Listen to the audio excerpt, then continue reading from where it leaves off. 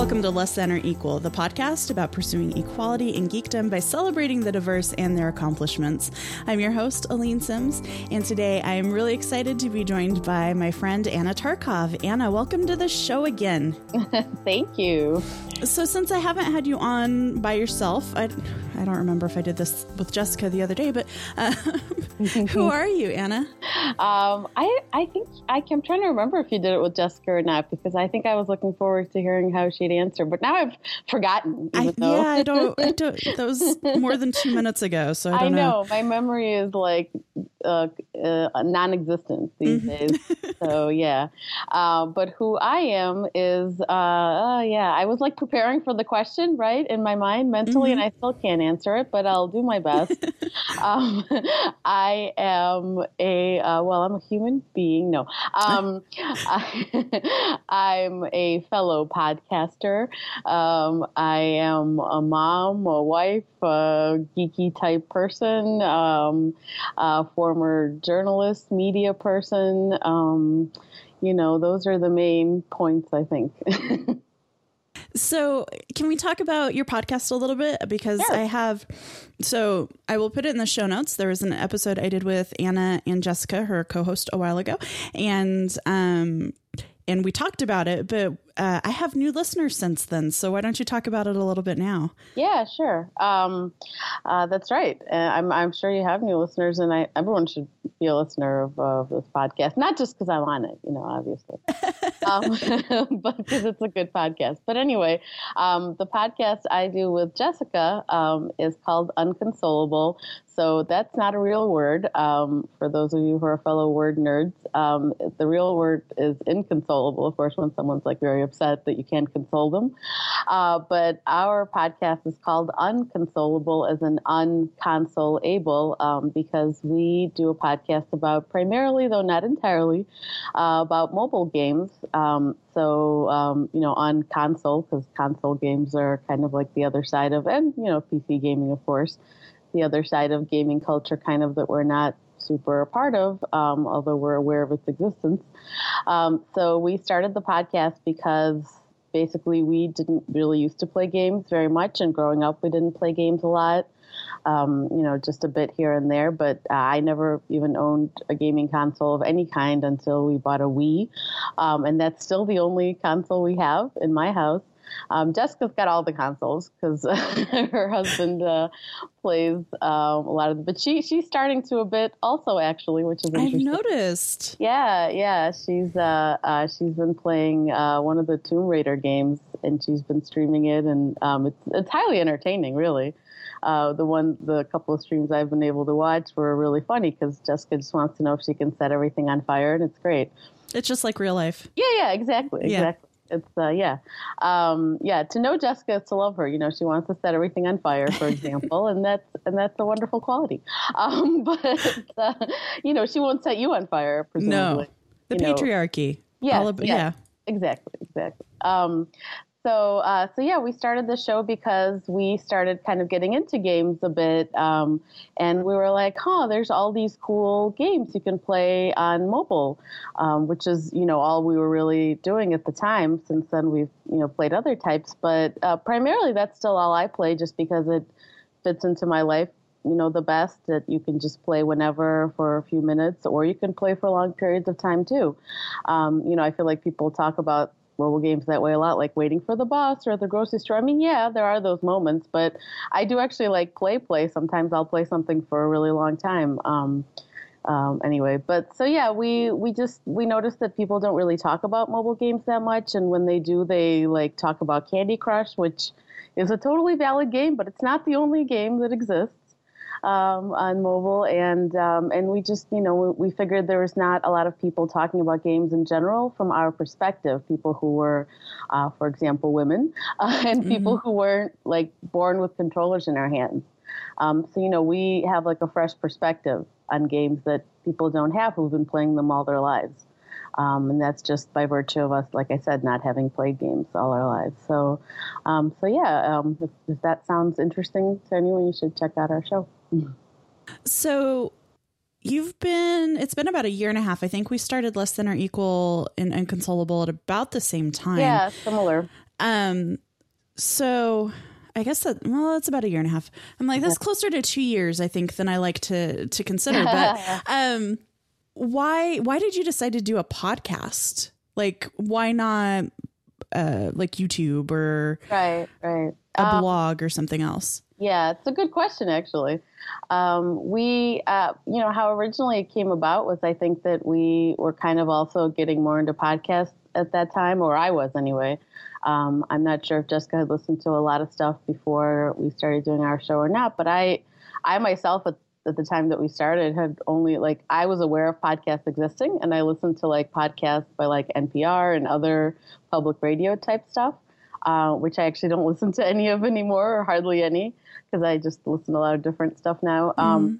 So I've changed a lot over this 1.5 years, I guess, and my tastes and preferences. But yeah, we had been on a few podcasts that people were just small things that people were doing just for kind of fun. We were like, oh, this is kind of cool.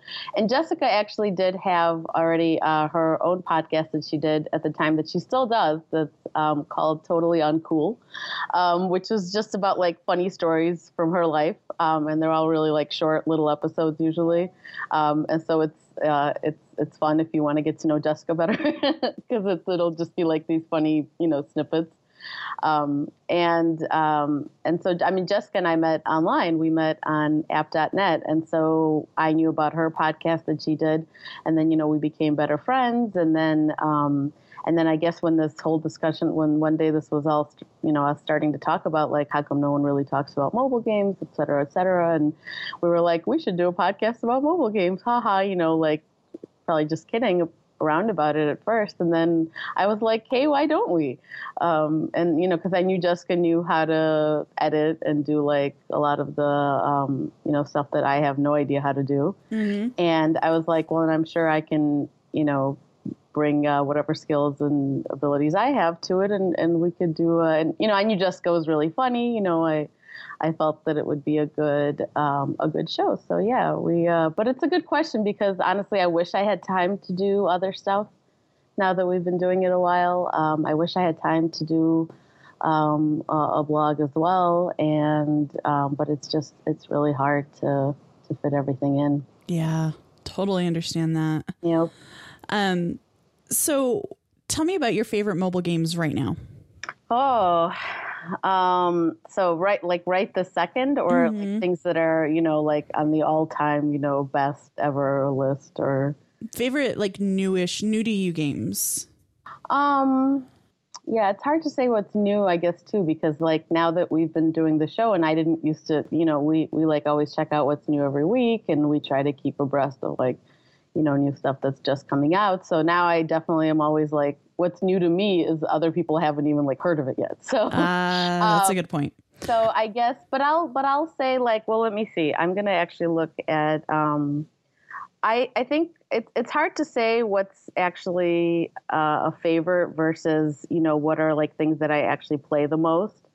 Because I find in mobile, I mean, that's really interesting. For example, a game like Monument Valley, which for me is still the pinnacle of, that's what I compare everything against, basically, just in terms of, everything. So something like that, even though I have played through Monument Valley and the expansion probably 7 or 8 times, I don't, it's not like I play it on a daily basis, right? So that's something that, it's my top mobile game of all time, probably, but it's not one I play the most.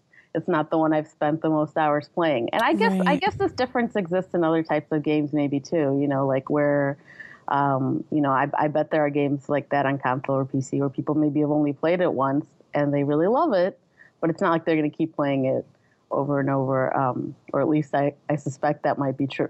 Yeah. I don't know. I think it is. I totally think it is. Yeah, where you really love the story or something, but you're not necessarily going to play it over and over. So, yeah, Monument Valley is the pinnacle of, but overall, I play a lot of Hearthstone, for example, as does, of course, our mutual friend Steve.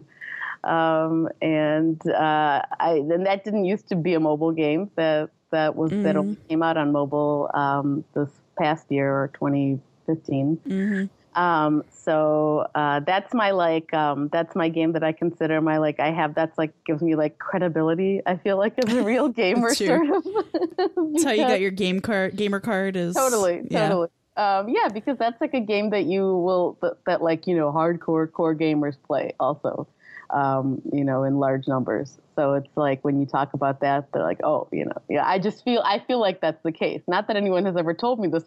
I think you're a real gamer now. You've mentioned Hearthstone, but that's just sort of what it feels like. Knock at the door with a man.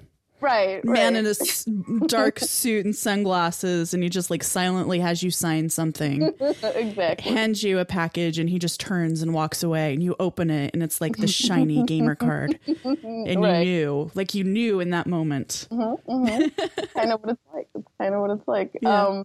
And I mean, I play a lot of, I'm playing Alpha Bear still, which is a quirky, fun word game by Spry Fox, which is they're a very talented studio. So tell me about Alpha Bear, because I see screenshots from it, and I've never actually downloaded it. I've seen the screenshots, and I'm maybe I should investigate this, and then I don't. Right. Well, you'd probably like it because you make words, and usually the longer words you can make, or the more you have to be creative with. It's not for everyone. I don't know. Jessica's not actually a big fan, for example. That apropos of nothing, but just to say that we don't obviously all have we don't both have the same taste and everything. Alpha Bear it's mainly I think why people like it. As far as the gameplay, it's just there's different things you can do every day, or there's the same things you can do every day. There's always a bigger kind of puzzle thing where you make words and these cute bears appear, and it's and also you basically collect bears too. There's a bear collection aspect of it that you unlock them by playing more, and then you make them stronger by playing more. They give you various bonuses, just the art is really cute. It's it's not exploitative, and it's free to download, but you can, you can easily, if you pay whatever, I don't remember the amount is, you basically will end up, kind of unlocking the full game without having to pay. And you could just play it. You can continue to play it without doing that. And it's just a matter of that your bears hibernate for longer. It's really adorable. Bears need their sleep. Yeah, of course. Of course they all do. So it's a really great game. Spry Fox, the studio, they're very talented, and they're they've made other free-to-play games before too, and they're not, they're never the exploitative type of free-to-play game, which is what a lot of people think all mobile games are. Because there are those, they do exist, and they're very high-profile, and so that's just the way it is. Mobile is a different sort of platform, and free-to-play is on the rise. That is more that's how you're going to make the big bucks. You're not going to make big bucks generally with a premium or paid game, but still can make enough bucks though to but anyway, that's something I feel that's for me, that's a pet peeve. People, have that, especially core gamers, they have that allergy to free to play games. They're no, I can only pay for a game, and that's fine if that's your perspective, but in a lot of cases I find that those people just aren't aware that there are free-to-play games that aren't all obnoxious. So. Yeah, I understand that perspective. I don't know. I had a really hard time, with Kingdom Rush. Kingdom Rush is one of my favorite games. Right. And it was, you pay the price and you get the game. And then as time has gone on, they've changed their pricing model. Mm-hmm. And they've added, you can get heroic characters to do, to do special things that you typically wouldn't otherwise be able to do. And I was so angry. I was I have to pay $8 for a guy. I'd rather pay $50 for the whole game. And I still would. Okay. I would still rather, even though, on iOS, I'd rather pay $50 and get the game than do this little, in-app purchases. Right. But I understand that they have to make money. Yeah, that's just the reality of the medium right now is, and that's for some people, if that's a huge, huge turnoff and you don't like that, then okay, then you don't play mobile games maybe much because that really bothers you. For me, it doesn't bother me because my background is that I've played games on consoles, or I've played games on my Mac, but to me, it's like not such a huge affront to be asked to, that maybe if I want to buy a character, or I want to do this, or, that I would have to pay for it. Because again, the games that aren't evil in their IP implementation are games that you can play for free and totally still have fun and not be bothered. The ones that are really overt and obnoxious and are constantly trying to get you to buy things, that's obnoxious. I don't play those usually. Or, I'll play a game up to a point, and if I can sense that, like, okay, this is becoming very, like I used to play Two Dots, which is a highly, highly, highly popular, a lot of people play, game on iOS, and even a lot of people who would maybe say they don't like free-to-play games play it because it's really pretty, it's extremely well designed, it's just, it's not like, I would say there are people who are like the more like design snobby type people would say in comparison to like something like Candy Crush, the Two Dots is very beautiful and is, this nice aesthetic. So I used to play that, and then they have become over time more overt in their, attempts to extract something from you to try to get you to buy power-ups or things, or, and that's when I stopped playing. I was like, well, I don't really want this. Yeah, I like the game, but not enough to keep playing it. And then I've had other experiences like that where it's like you play for a while, and then when you get to like a level that's really, really super hard and impossible almost, and that's why it's like that. That's like the Candy Crush model too. Like everything will be great for a while, then suddenly you get to a level that's like, if you were to not buy something, maybe you could beat it, but it might take you like literal months, or something of attempt. And then I just, I wasn't willing to do that. And I have done it a few times because that's like you get to a frustration point. You're like, I just want to pass this level. Right. I will defeat you. Right. Yeah. And you're being manipulated. You know that. Or at least I hope other people know that. I know that.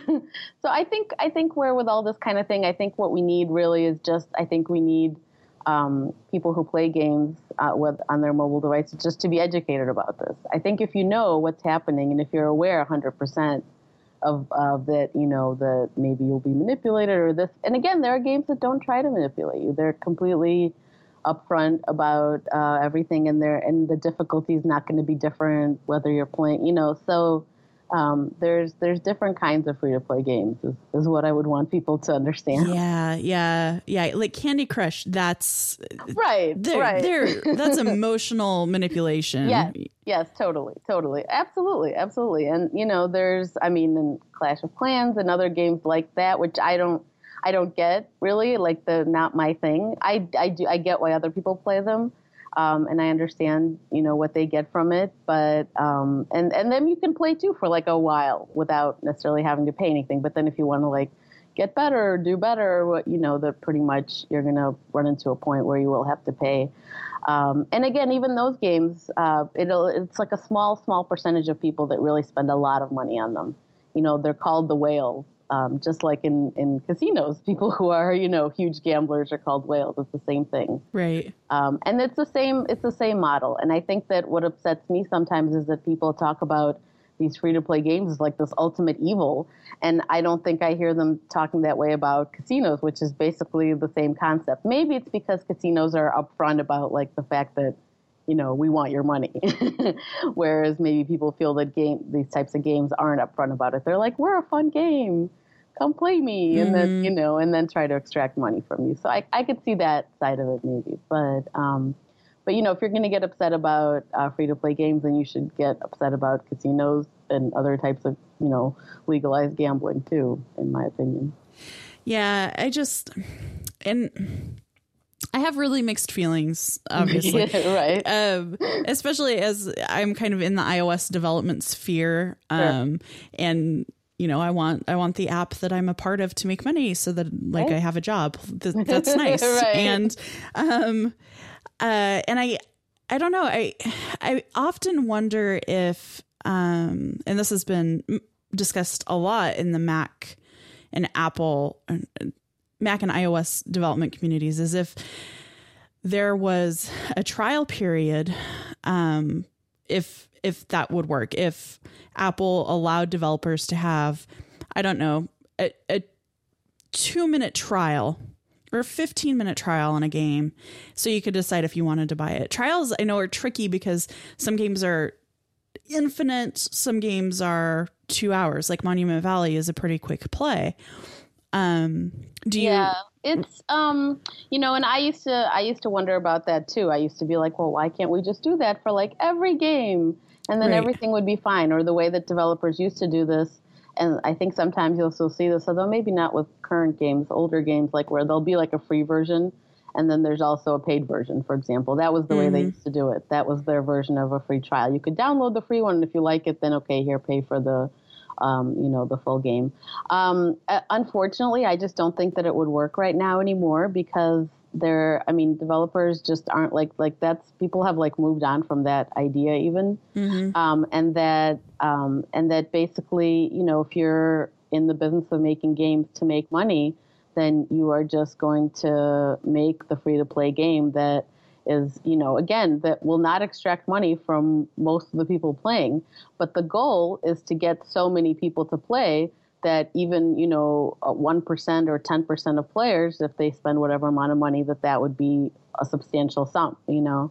And I just don't think that model is going anywhere, at least right now. That's the model. And again, like you said, you can't do it for a lot of games anyway, because the ones that are you know, endless, and that's how many are, you know, that you could just, and that's what they would like. Developers who, they'd like you to keep playing the game forever.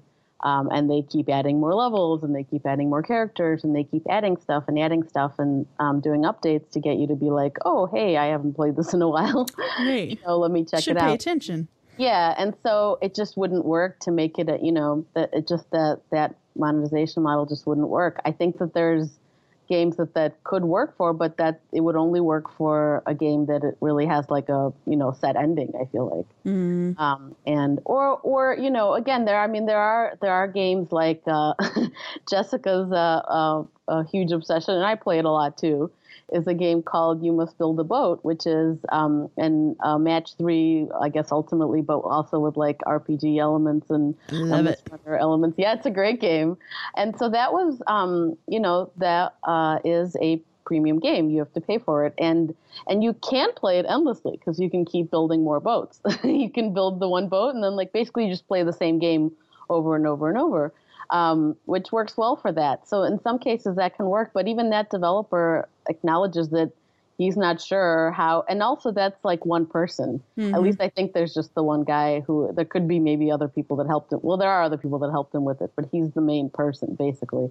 And so, you know, for him, he can make a premium game and it can sell, you know, X number of copies, and then he's got enough money to live on for the next year or two and make more games. And then maybe those games will make money, and that's the goal. But like for a company, a large company with, you know, they just can't do that. They have people they have to pay. They have an office. So premium games work for, you know, if you're like a smaller team typically, or, you know, I mean, Monument Valley even, that was made by a team of 8 people working within a larger studio company thing that games weren't their main thing and still aren't. Although they are expanding the games division of us too. But, you know, that's how things like that are possible, because it's a small team and because they can take a risk. Because, yes, making a premium game is a risk, unfortunately, I guess you could say. It is, yeah. So yeah. I wish it were that easy. But what I think if someone's looking for like the answer or the solution, I don't necessarily have it, but what I said before is part of it, that we need kind of user player education for people to understand how this works and how these mechanics work. I mean, again, with like a casino, I think most people understand the concept that like they're going in and the casino wants them to spend money, obviously. And they know that the odds are against them too. Or at least they should, that, you know, that the house always wins, basically. So if we had that level of understanding amongst everyone that has a mobile device that plays games on it, then that would be a start. I don't know how we get there, but, you know, we need people to understand that, hey, these games are fun and all that, but like the way they try to extract money from you is very manipulative. And also they collect a ton of data on you. and they try to then tailor your experience. I mean, for people who are whales, they literally will tailor. They'll collect, like they know when they like to play. They know everything. They know everything, and there's a lot of shady stuff that goes on. It's all legal and everything, but it's maybe not ethical. But so if people knew about this, then that would be a start. I feel like. I just if we dedicated resources. I was watching a video that Justin was watching the other day, and it was like this 30-minute video about playing. I think it was like Super Mario Galaxy. I don't know, some right. Some one of the Super Mario. Yeah, some Super Mario game, and it was what? It was Super Mario 64. He shouts from the other room. Excellent. So it was playing through the game with as few A button presses as you can. Oh, interesting. And things like the physics of the game and the glitches in the like the walls, and how you can run from planet to planet. Like if you build up enough speed, you can jump off one planet to another with like half a button press, because it's just, and I was like, if we could dedicate the time and resources, because it's really math, like you need to wedge yourself in this certain spot. Oh yeah. And you need to run for 30 hours. You need to like run for 30 hours, and then you have incrementally built up enough momentum that you can get enough velocity that you can like jump up. And I'm like, that's kind of cool. Like I did not know about that. I know about speedrunners because actually my husband likes to watch people on Twitch who like are, like the record holders in like Mario 3. He watches this one guy, and like and people that make these impossible Mario Maker levels also, that literally look impossible to me. Right. And but I didn't know about like doing like but I'm not surprised. I mean, there's like everything like that in gaming. It's funny. But like if we could harness this energy, we could end, I don't know, world hunger or reliance on fossil fuels or something. I think it's really neat, and I love that people are so passionate, and I just don't understand it. So I sound like really judgmental over here. No, but like, no. I understand where you're coming from, because I have those same feelings like a lot of the time. And when I watch, sometimes I'll watch Twitch with Jim, my husband, and I'll be like, gosh, I don't know how they do that. I mean, mainly I'm just like impressed with the perseverance that it takes. Because there's this one guy, I don't know if this is his actual name, but his name is Panga, and he's like this 19-year-old Korean kid, although I don't remember if he lives here or in actual Korea or wherever, but he's or if he's in fact Korean, I could be wrong. But he's like, I guess, world renowned for building like the hardest Mario Maker levels. Like they've written about him in like Kotaku and stuff. And I've seen him make a level that then, how you have Mario Maker, right? I don't actually. We have not purchased it yet. Gotcha. Well, anyway, I don't have it either because I don't even have a Wii U. But I do know from watching this stuff that like, so you build a level, and then in order for it to like go out and for other people to be able to play it, you have to be able to beat it. And that's, obviously the people don't make stuff that's just, unbeatable or so. But his levels are super hard. I mean, even for him, he's very good. But it took him like, I saw him build a level, and then it took him like I didn't watch every single attempt, obviously, but it took him like over 2,000 tries to beat this level for it to go out to be able to be played by other people. And I watched that, and I'm just like, I don't even know how it's possible to know that that is beatable. Like how does he even know that? How I can't. And you just watch him do the same thing over and over and over and over and just fail over and over. And I'm like, this to me is just like incredible, because I have a very low tolerance for stuff like that. Like, yeah, me too. I could fail over and over, like to a point, but then I'm going to get to a point of like, well, forget it. So I don't have, to me, that perseverance is really admirable. And I mean, maybe if he has it in other areas of his life, then that's probably a really valuable skill, So I try to look at it positively instead of like, oh, look at the time being wasted, so to speak. Yeah. But, again, I think that also I think of it as like we could like, figure out world hunger or world peace or cure, but like, I mean, people do things where their passions lie, I guess. And like, if this guy wasn't making Mario Maker levels and doing this, then I don't think he would apply himself to like World Hunger, like he would just do something else. And so that's where that whole thing breaks down. Yeah, people are going to do what they love. And right, exactly. We'll get back to our conversation in just a second, but I wanted to let you know that this episode is brought to you by Squarespace. Start building your website today at squarespace.com and enter offer code EQUAL at checkout to get 10% off. When it comes to giving yourself a place online, there is no place better than Squarespace.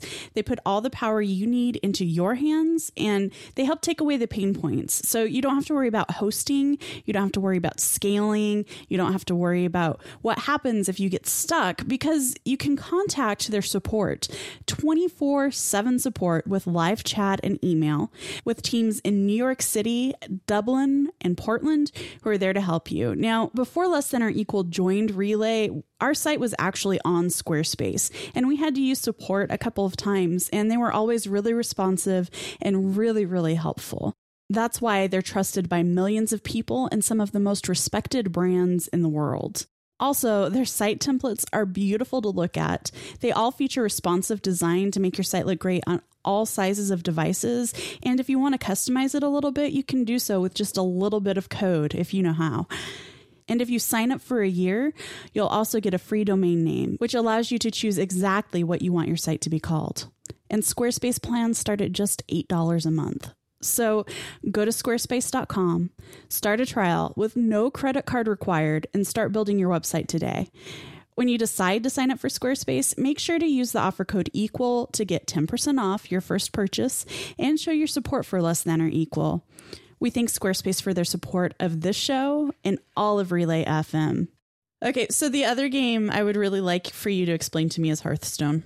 Oh boy. I don't know if I can. It's another one where I've downloaded it and I'm like, I don't like. So I guess I've got to say I tried playing Magic: The Gathering on the iPad because I've never played, and I had some people who were like, "Oh yeah, you should really, it's great." And Hearthstone in my brain is just like basically World of Warcraft themed World of Warcraft themed Magic. I mean, that's sort of I guess what it is. So I mean, so caveat: I never played Magic. I never played any collectible card game.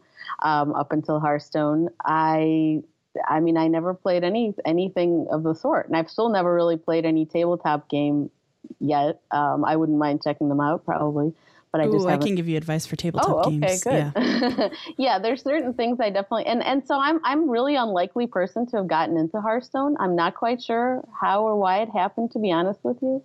I just find it so fun, and so. Did you try doing the tutorial? Did you try starting to play it? I haven't, no. Okay. Part of it is because my gaming time is usually like in the car or in airports. Right. And at the time you had to have an internet connection. Oh, yeah, you still do. So that makes it a tough one. Harder, yeah. It is. And that's, and I've been many times foiled by now. I know this very well, but like that you cannot go from Wi-Fi to like, let's say you start out playing at home. And then let's say you're going somewhere and you were on your Wi-Fi, and then that doesn't work. You'll just end up getting kicked out and you'll lose your game. So that's terrible. But yeah, it's bad. Once you learn that, you just don't do it again. But anyway, yeah, Hearthstone. I don't know. The appeal to me is, and I don't even like normally I wouldn't like this art style that normally I don't actually like fantasy very much at all. I'm more of a sci-fi person. I don't, those being like the two big major categories, right? A lot of, I don't really like fantasy, and this gets me all the time too. Like I'll read game descriptions like dungeon. I'm like, nope, I'm out. No dungeons, no. I don't want to hear anymore. I'm not playing that. I mean, I try to be more, discriminating, but that's a base reaction.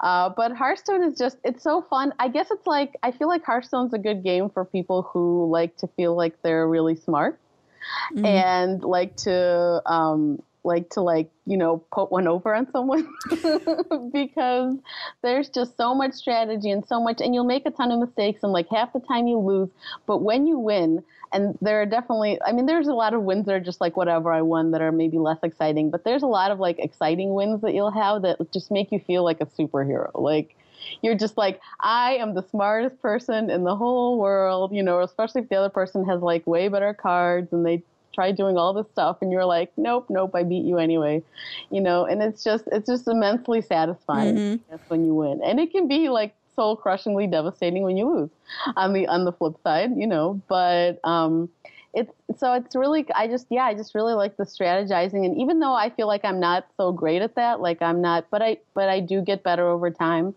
I've been playing just only since the mobile version came out, and I do have it on my Mac too, although I hardly ever play it on there. Mostly I play on my phone. Like I was surprised when I first found out that it wasn't just a mobile. Well, I guess I knew, but I was like, well, how do you even, it's so much more enjoyable to drag the cards with your fingers. Like, I don't see how, I was like, this is so much better. Like it should have been mobile first. No, but so yeah, that's what I get out of it. And I like, I'm competitive. So I like the types of games where you are competing with another person or with other people. If I am here to fully 100% admit that if I had grown up as a console and PC gamer, that I would be one of those horrible people, probably, unless I had ever like discovered feminism or whatever else, that I would be like totally one of those like awful people screaming into their headset at their teammate. Like that would probably be me. I mean, I hope eventually I'd grow up and stop doing stuff like that. But presumably, but that would totally be me because I'm very competitive and I'm a sore loser and I'm all those bad things. So really, I'm like tailor-made for gaming. I just didn't know it for a lot of my life. That's kind of how I am in Splatoon.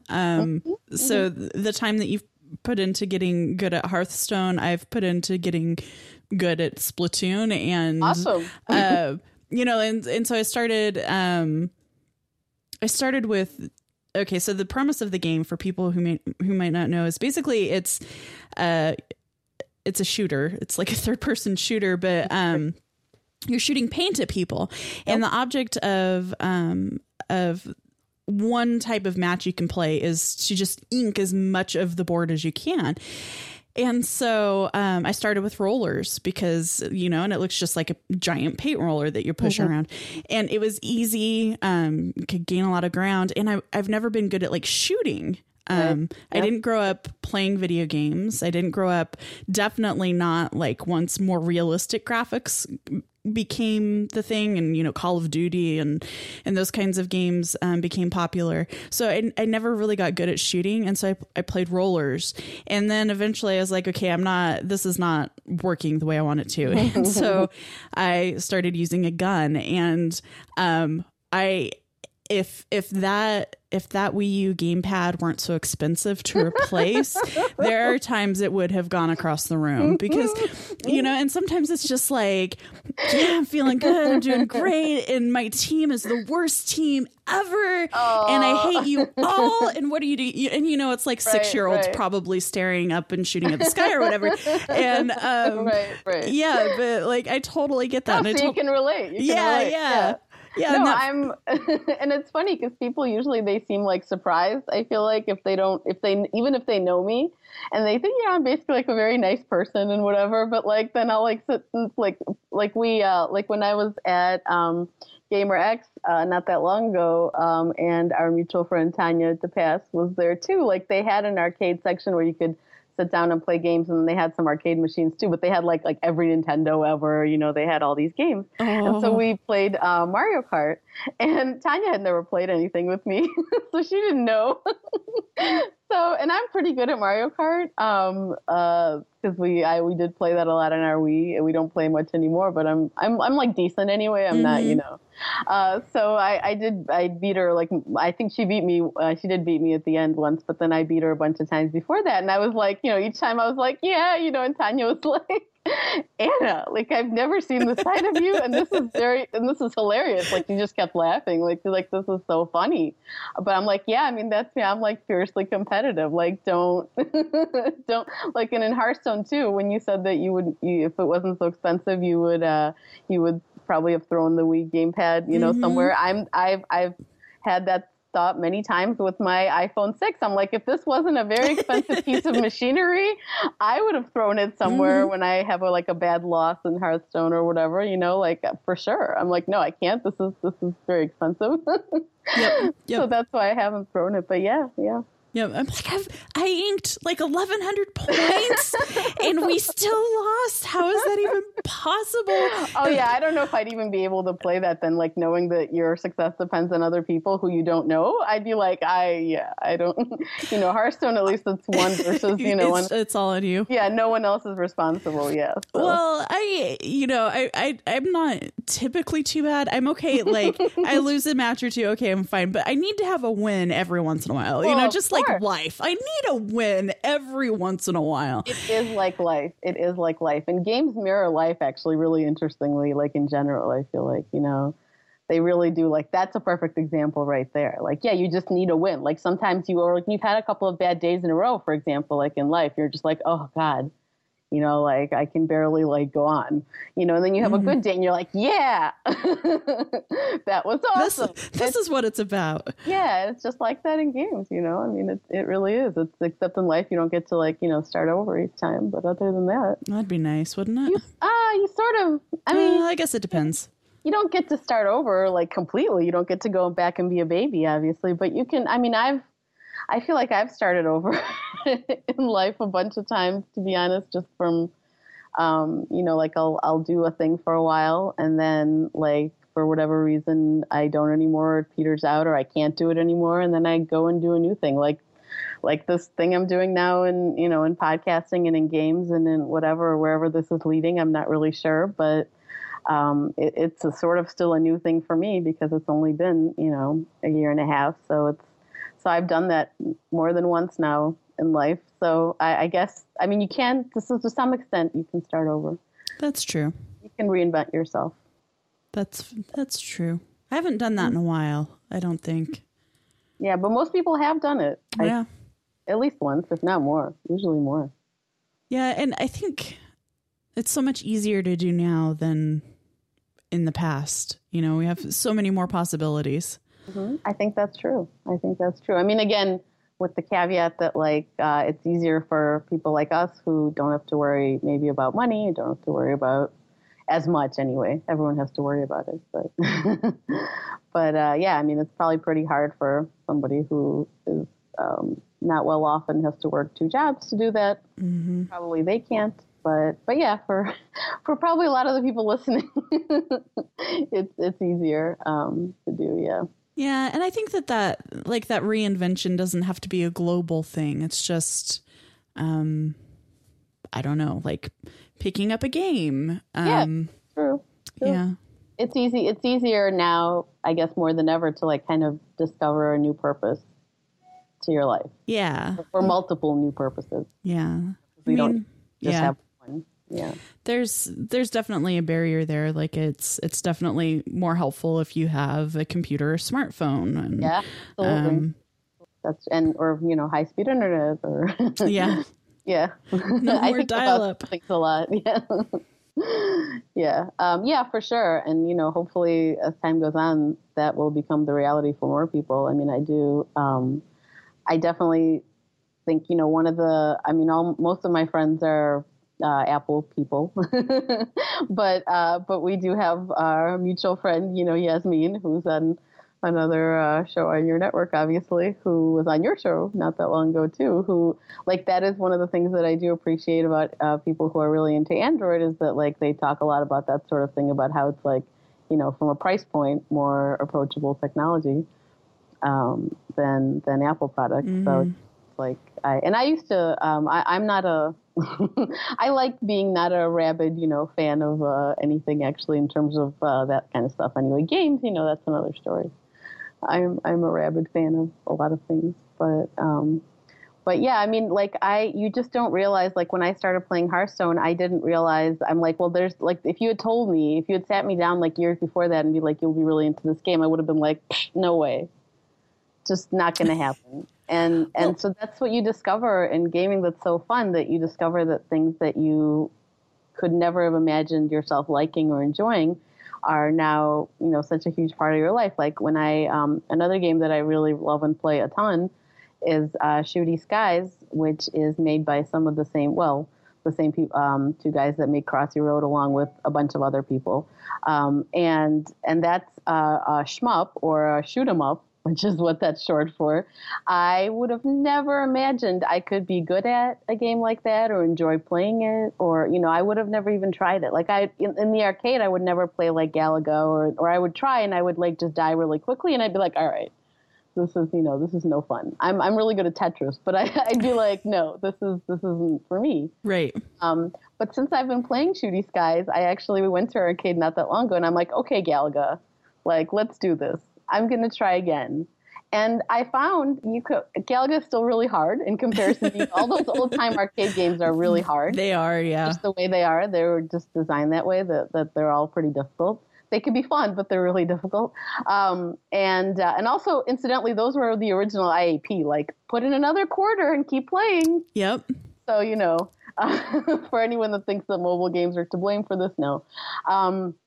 But like I felt though my confidence was definitely higher, and I was able to do better than I had in the past, and just I felt better about it. I'm like, when I lost, I was like, okay, let's try again, And so because you do that in Shooty Skies too, you're gonna die over and over, and your high score is going to be your high score. And it's not like you're going to reach it every time you play. You might you'll make a mistake and you'll die really early on. Okay, keep going. And so it's like once you develop that mentality, you're like, whatever.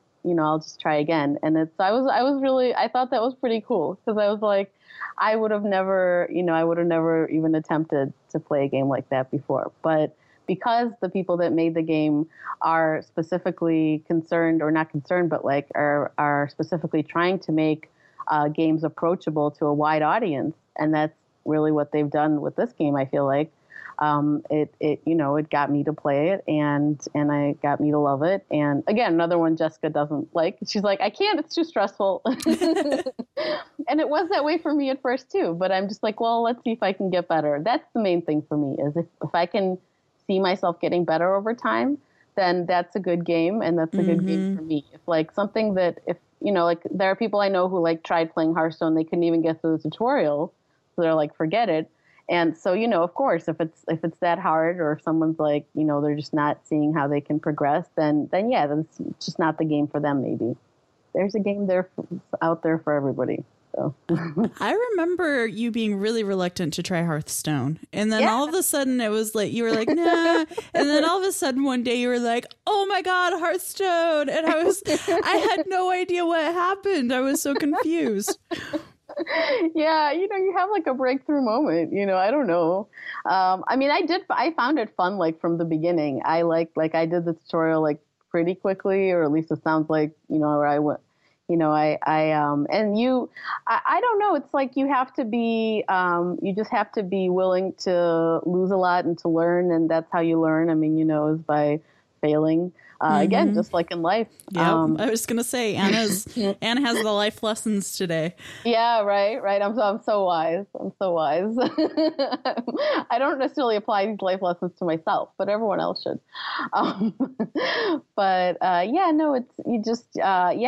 It just grabbed me, and I, like now I've still not gone to like what I would consider the next level of obsession, where you really like start listening to like the podcasts and watching the streamers, and because that's how you really get better, is to actually watch people play who are like extremely, extremely good. They've achieved legend, which is the highest rank, or they're like consistently at legend like every month. And it's another nice thing about Hearthstone is that like, so every month there's a reset. You start over like at the bottom, and you climb your way up the ladder. Or, you don't have to play ranked. Technically, you can just play casual, and it doesn't count for anything. It's just for fun.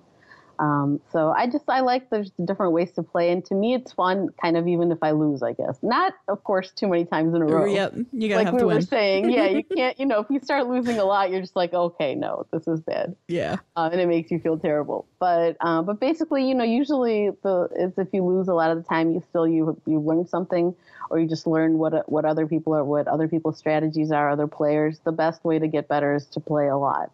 And I'm actually starting to realize that the people who do reach legend, the main thing that they're doing to do that is playing a lot. Yeah. Yeah. Like that's the number one thing. There's lots and lots of other things, but that's definitely the one of the main ingredients. You're not going to get to like that top level just by like playing 1 or 2 games a day, basically. So yeah, that one of my goals is to learn how to write in copperplate, which is kind of a very like formal, pretty decorative writing. Oh, cool. And it's script. And I'm like, well, you know, I've got to put like thousands of hours into this if I'm going to actually get good at it. And it's like, wow. Yep. Kind of scary. It is. Yeah. But, you know, luckily not all games are like that. And luckily not everything in life is like that.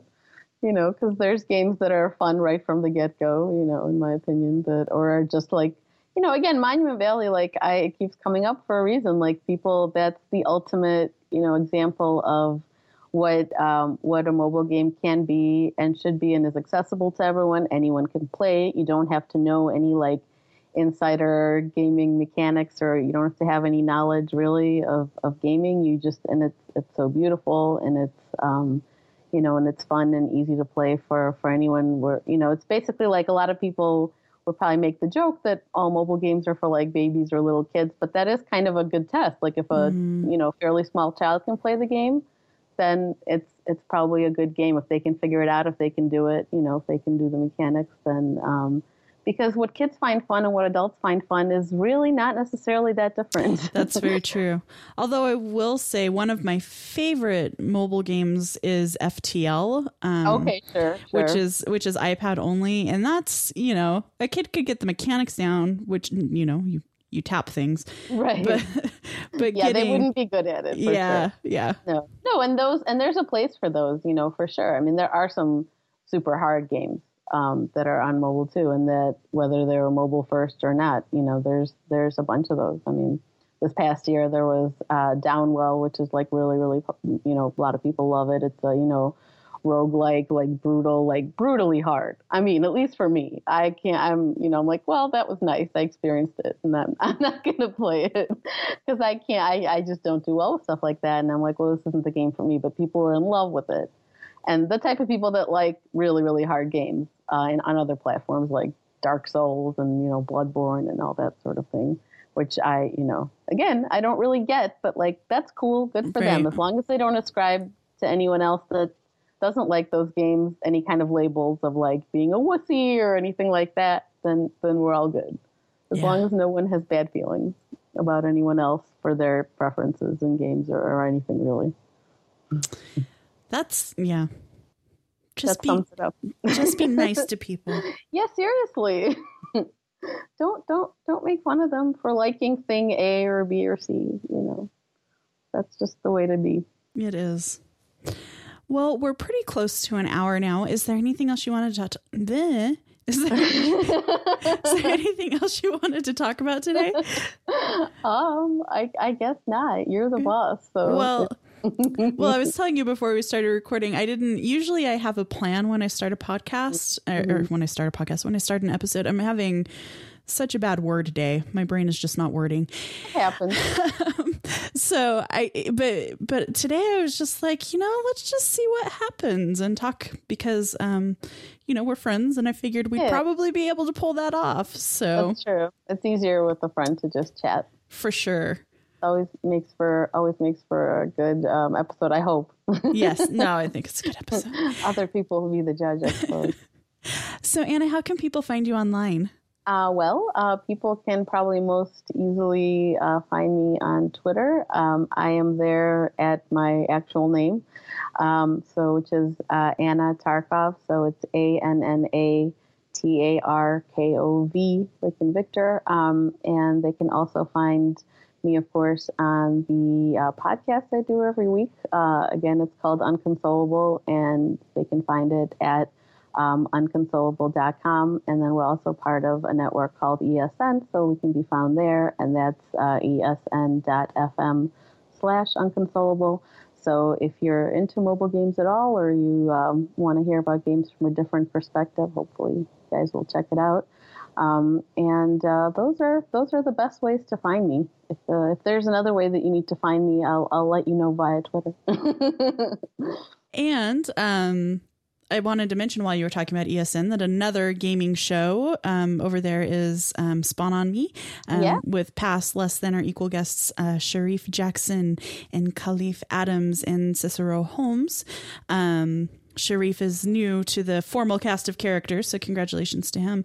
So yeah, ESN is a good network if you want to learn about different games with different perspectives. Yeah, Spawn on Me is a great show, and we somehow over time have become friends with like Khalif and Cicero and Sharif, and we've been on their show, and like Sharif's been on ours, and so yeah, I even though we're not into those types of games at all, I do like to listen to their show because they're our friends, and it's like if your friends are into something, you kind of get into it a little bit by just being around them. So yeah, it's a great show from a perspective of people of color on games. So yeah, people should definitely check that out. Yeah, super interesting and insightful. Mm-hmm. Mm-hmm.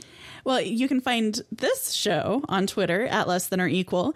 If you have feedback, suggestions for guests, or would like to be a guest, please go to relay.fm/LTOE and fill out the contact form.